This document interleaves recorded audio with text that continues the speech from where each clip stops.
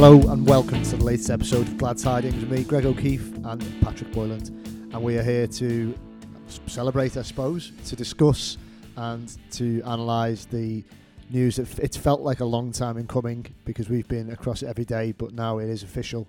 Carlo Ancelotti is the new Everton manager. It sounds quite surreal just saying that out loud in many ways, doesn't it? It does really, and I think in many ways this is what Farhad Moshiri himself has wanted for an awfully long time, probably since the start of his tenure. Tried and failed with Ronald Koeman to get that kind of Hollywood manager in quotation marks. He finally has him 3 and a bit years on. So I think it's big news. Obviously, a huge coup for Everton Football Club to snare somebody with the CV of Carlo Ancelotti.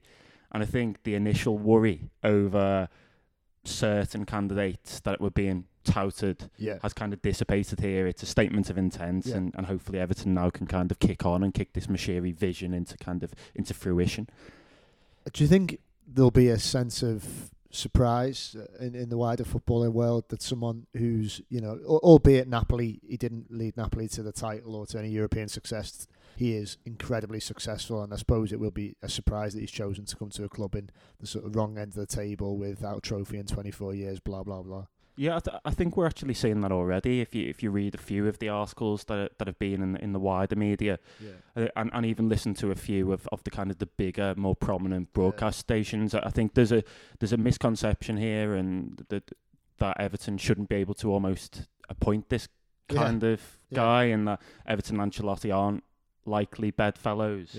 To an extent, I kind of see where that comes from, because Everton's last few appointments have been these kind of young, up-and-coming managers, ones that you expected to kind of continue that journey with Everton. I mean, Marco Silva is a prime example, but now we've got somebody that's kind of at the opposite end of the spectrum that's been there and done that, and it's taken a lot of people by surprise. I think that's what occurs to me when I see some of the reaction to this, and the initial articles kind of questioning whether this could get over the line at all.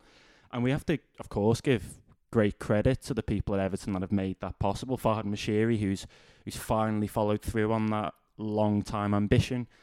The others behind the scenes doing the negotiating, and it's been a team effort, and it's kind of got something over the line that I think many people didn't expect to happen. No, if we're being honest. Yeah, I do think it's important that, it's not important, the wider football world can say what they want, but that we recognise that this is a fantastic coup for Moshiri. As you said, it does underline his complete ambition when it comes to Everton. You can accuse him of some things. Perhaps sometimes the money he's invested in the playing staff hasn't been invested as wisely as it could have been. But you can't knock him when it comes to really thinking big for Everton Football Club. But for so long, that's all we've wanted, is someone to come and want to put Everton in the big time, not stay in your lane, get David Moyes back, punch above your weight and maybe finish 5th or what. This is an appointment that says the manager is here to try and lead Everton to trophies, Champions League football and beyond. So I think he deserves some praise for that amidst the sort of like stick he gets. Well, this is it, and he's had a bit of stick, maybe quite rightly so, for the way the project so far has kind of meandered. And it has meandered, if we're being honest. Everton aren't where they maybe should be, given the money that's being spent. I mean, 400 and above million since he arrived at Goodison in I think it was the February of 2016. They are currently 16th in the table. So that tells you a lot about the way this project has gone. And it has been a scattergun approach at times, particularly in relation to transfers. You look at, say, a Fabian Delph coming in compared to, say, an Alex Iwobi, then even a Moise Kean. If you go further down the kind of the list of transfers, that doesn't always seem like joined up thinking. But what the ultimate ambition has always been, and we've known this from the approaches for Simeone before, from the approaches for Ancelotti before, which you'll read about more in our piece on The Athletic, and also the approach for Pochettino, the always doomed approach for Pochettino this time around. Yeah. That has been the ultimate ambition, and that's what Farhad Moshiri has wanted for Everton. He's wanted to turn Everton not into, like you say, reincarnation of the Moyes era, a plucky kind of 5th, 6th, 7th in the table. He wants Everton to be number 1, and I think you can maybe question some of the decisions so far, But like you say, you cannot question that overriding ambition and that desire. And he works tirelessly for Everton Football Club. That does need to be said. So getting this one over the line is, I feel, vindication and validation for him. He'll be absolutely delighted by the appointment. I mean, a true kind of legend in the managerial stakes. I was looking through his Ancelotti stats the other day. It's mind-boggling, isn't it? Well, he's up there with Zinedine Zidane and Bob Paisley, I think, for the number of European Cups won with 3. He's obviously won the league in multiple different countries. Successful at Real Madrid, successful at Chelsea. He's been in Italy as well. Bayern. This is a track record. When you look at the other candidates for the role, with all due respect to, say, a Vitor Pereira or an Eddie Howe, those guys have managed Bournemouth, in the case of Pereira, Shanghai and Porto and Olympiacos. I think the fear almost for me was that, say, with Pereira, Everton were going to end up with not another Silva in terms of playing style and everything, but something that played out in a similar way. It looked like a similar CV to me. You can't... it was an almost identical CV in many ways, wasn't it? Well, it was, yeah. It was just missing Estoril from Vitor Pereira's CV. Hull. and some Hull City and a few of those sides. That's one accusation you absolutely can't level at Carlo Ancelotti, of course. Even his last job with Napoli, they're a big club playing in the Champions League. So it's a statement of intent, like we started off by saying. Everton have had to pull out the big bucks to get him. They've had to be fortunate in many ways. It's funny you mention Arteta and Arsenal, because I was having this conversation with somebody the other day and I said, does it not feel as though Everton and Arsenal have got each other's managers? Should Arteta, in this parallel universe, should Arteta not be sitting on the Everton side of the director's box with Ancelotti in the Arsenal one?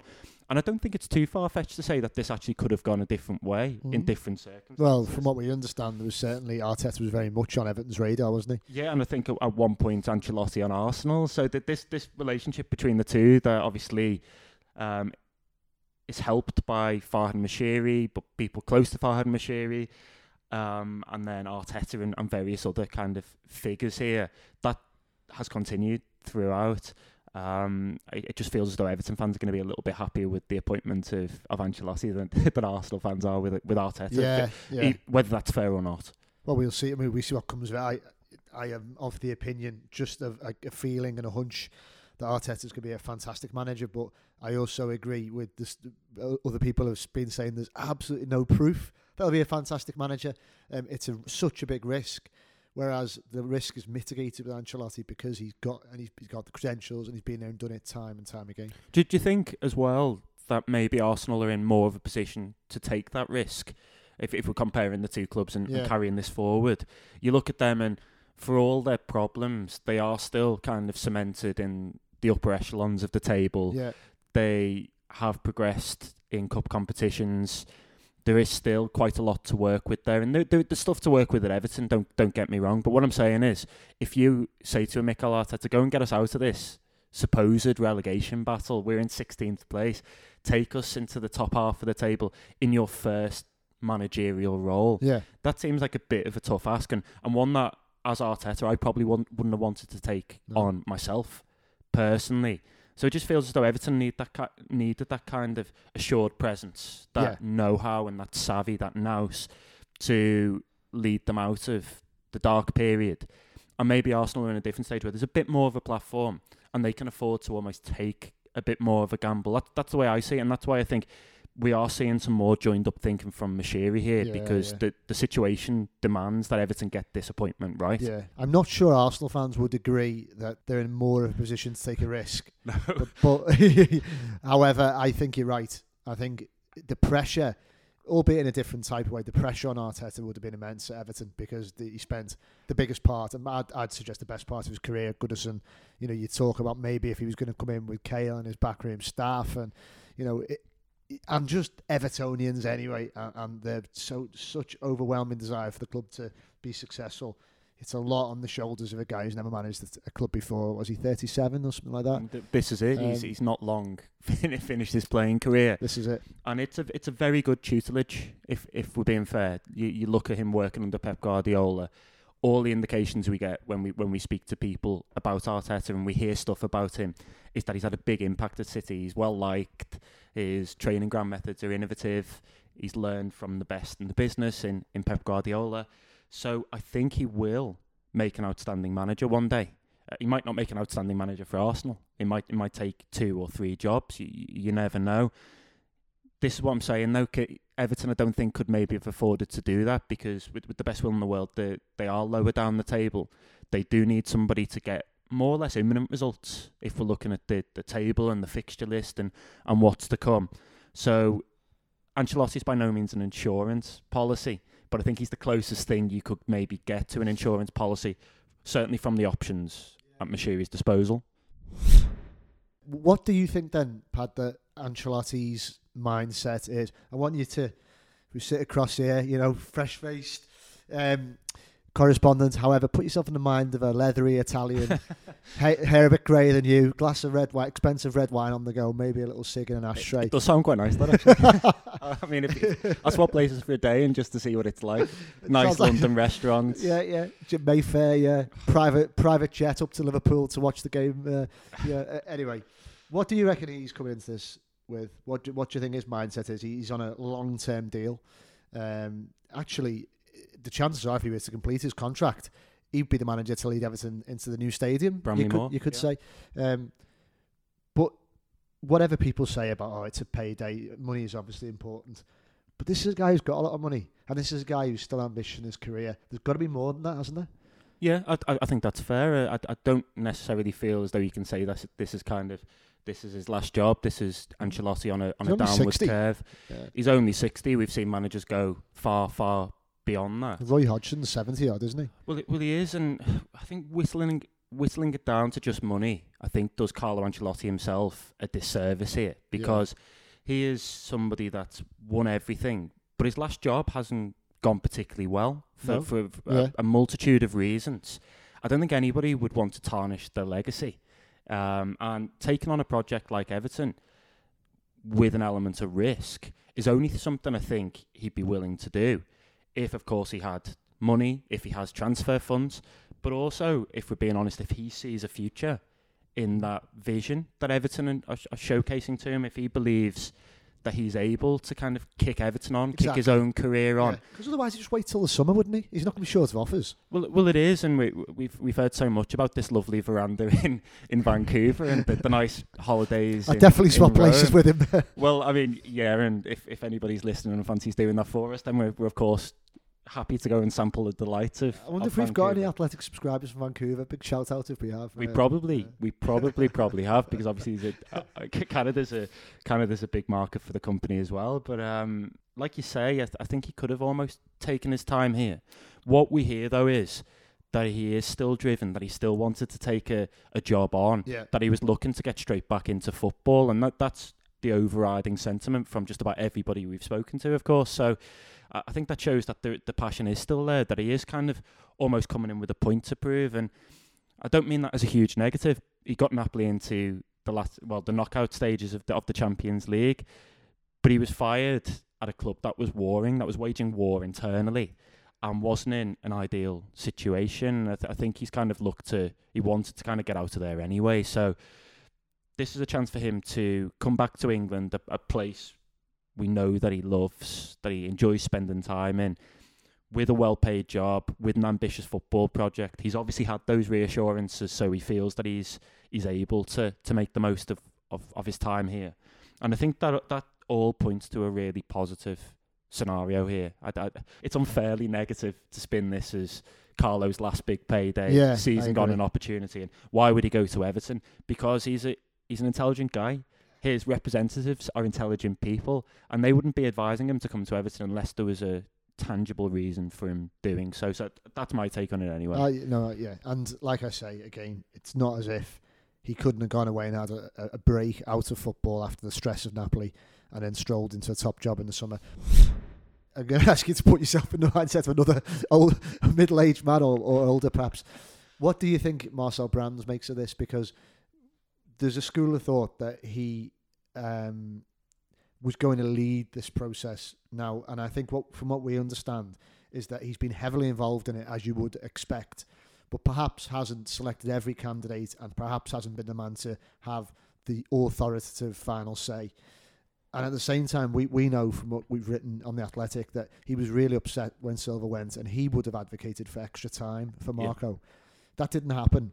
And now someone's coming in who's very different from Marco in age and profile, in many ways, and probably as well in whether or not he's willing to be moulded by a director of football. I would suggest, although Ancelotti's operating director of footballs most of his big jobs, it's worth saying.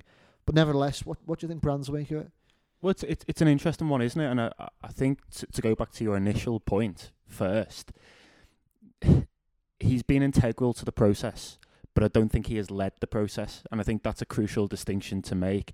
There are people at Everton like Farhad Moshiri who will have that final say and that will have their own opinions on new managers. And Marcel obviously wasn't in charge when Silva came to Everton Football Club, but that was an appointment more or less totally steered by Farhad Moshiri. Yeah. So I think kind of defining what Marcel's role is within the process is important, and he plays a crucial role. He identifies players, he identifies managers. He's been having his say at boardroom level as well. And I don't think Everton would have foisted a candidate on him that he wouldn't necessarily have wanted. No. Now, we hear he was slightly less keen on Vitor Pereira. We hear he was slightly less keen on David Moyes too. Carlo Ancelotti is a different kettle of fish, and our understanding is that Moshiri is not wanting to get on the wrong side of Brands. He's not wanting to alienate him to any extent. He understands how important he is to the process. Yeah. He knows he's so well respected around Europe, and that's what we get from our discussions with people about Brands, isn't it? We hear so much good stuff about him. So I think it's far-fetched to believe that Brands was the one that made the appointment in quotation marks, but it's also far-fetched to believe that he wasn't part of it and that he wouldn't be happy with the appointment of somebody like Ancelotti, or that they can't work together. Yeah. Because like you say, Ancelotti's worked with directors of football. He's worked with crazy owners before at some of his clubs, and that's partly why things haven't always worked out. So I don't think there's too much of an issue here. I really don't. I think the one area for me is over transfer and transfer strategy. And Marcel has been somebody that's largely advocated for players 25, 24 and younger. Well, I think he's been told that was the model he had to work under. Well, he has, and sustainability, high sell-on value, definitely reduce the wage bill and bring in younger players. Lower fees, a sustainable, like you say. Whittling down agents' fees. Does it feel to you that Everton are about to move the tiller in an opposite direction under Carlo? I mean, can you imagine him wanting to come in and shop in that market?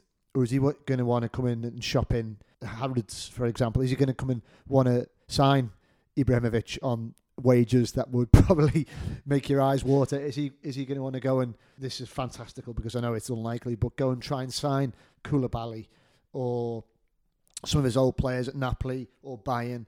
In which case, it would take a considerable shift from what you've outlined correctly as Brands, what Brands was told was the financial landscape. Yeah, I think we will see a change in tack, and that's purely because from the conversations we'd understood that Brands had been brought in effectively to streamline the process, to make it more sustainable, as you pointed out, all those kinds of things. That the initial intention for January was to maybe make a couple of tweaks to the squad, a few additions. Carlo Ancelotti coming in changes that to a certain extent. There's going to have to be an element of more pragmatism about some of the decisions. So, for example, given the situation Everton are in and the appointment of Ancelotti, if there are two players on a short list and one of them is a decorated 27 or 28-year-old and the other one is somebody that's slightly unproven, hasn't played in the Premier League before and is 22 or 23, then I think Carlo is going to want to advocate for the option that's going to come in and immediately improve the side. So it's going to be an element of pragmatism. So I think that's the one thing for me, how this works in the long term, how Brands and Ancelotti work together on targets, how those targets are identified, who has the say. Yeah. And I don't think that process has always been clear anyway. I mean, you look at some of the players brought in under Silva. Yeah. I can pinpoint some that Silva had more involvement in. You can pinpoint others that Brands led the ship on. There are others as well that Farhad Moshiri had an input over, and I think that's the one lesson for me, that whichever approach Everton take, they need to make sure that is joined up and that everything is geared towards making that decision and getting it right. Yeah. So it's less about overriding philosophy, I think, and more about how can we maximise the resources to the best of our disposal and get Everton moving forward quickly, I would say. Yeah, definitely. And just before we kind of wrap up, something that's worth considering, isn't it, that it's no secret that our forthcoming accounts are probably not going to suggest a perfect, let's say, financial landscape. I think it's going to show heavy losses, perhaps even record losses. And you touched on it earlier in this pod about the vast amounts of money that's been spent under Farhad, and some of it without, well, a lot of it, to be frank, without very little return. I wonder what it says for the long-term financial implications that this change in direction that we could well see under Carlo, it's going to have to tangibly get some rewards, because you'd imagine there'll come a point where we'll start rubbing up against the limits of things like financial fair play, sustainability, almost in Man City territory, where they're still being investigated, aren't they? Or they're still chasing away from charges from UEFA. I think the problem sometimes is that people look at Farhad Moshiri and say, well, he's a billionaire, we can continue to plough funds into this project. But the actual reality, when you bring in things like fair play, whatever you think of the way they've handled things with Manchester City, is that there is a fine line, and you need to be on the right side of that fine line. Like you say, we're Bruce Springsteen lyric, isn't it? Is it? We know what this podcast will be called anyway. You've been in the minds of these like older men in this podcast, unbelievable. Well, that's it. I mean, I think that's no surprise, really. I'm an old man already, in some regards. But yeah, I think going back to the point over financial fair play, we are expecting substantial losses, largely on the basis of player trading, and the wage bill as it currently stands. Like you're saying, the lessons of transfers like Gylfi Sigurdsson for 45 million, where there was never really going to be any massive resale value, do need to be learned to an extent. And I think the next step is ensuring that Everton are on the right side of that line, that they spend the money and they give Ancelotti the money he's so evidently being promised, but also creatively think of ways to make sure that they get the accounts right. And they need commercial performance. That's it. That's it. They need all of that. They're going to have to raise the game in those regards. And I think they have raised the game since Moshiri came in. I think we see the sleeve sponsor. We see the improved deals with USM, for example.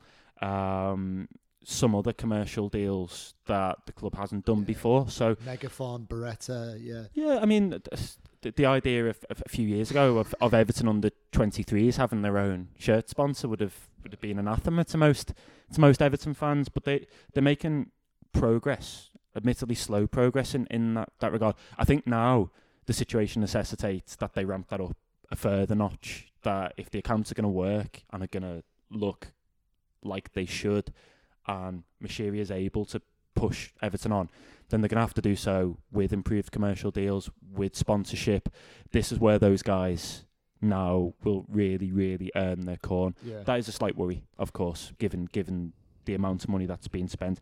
And it just, I think, brings home to roost the fact that they need to get this right, that this is a roll of the dice that absolutely must land on the right number, as far as Everton are concerned. Yeah, no, absolutely. And I would just say, to conclude this episode as well, that at least having someone of his calibre and international renown and success, I think it helps you. Obviously helps you sign top players, but it also helps you attract commercial interest, I think, because he's a name who's known throughout the world.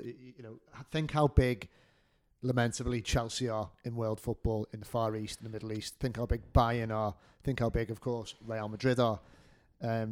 All their fans are going to know Carlo Ancelotti is, and they're all going to take, I would suggest, or a lot of them will take an interest in his career subsequently. And so there's going to be people out there, I think, who may have Everton put more firmly on their radar than they previously did. Yeah, absolutely. So anyway, great news. We're pleased. We are, absolutely. Little early Christmas gift for us. Yep.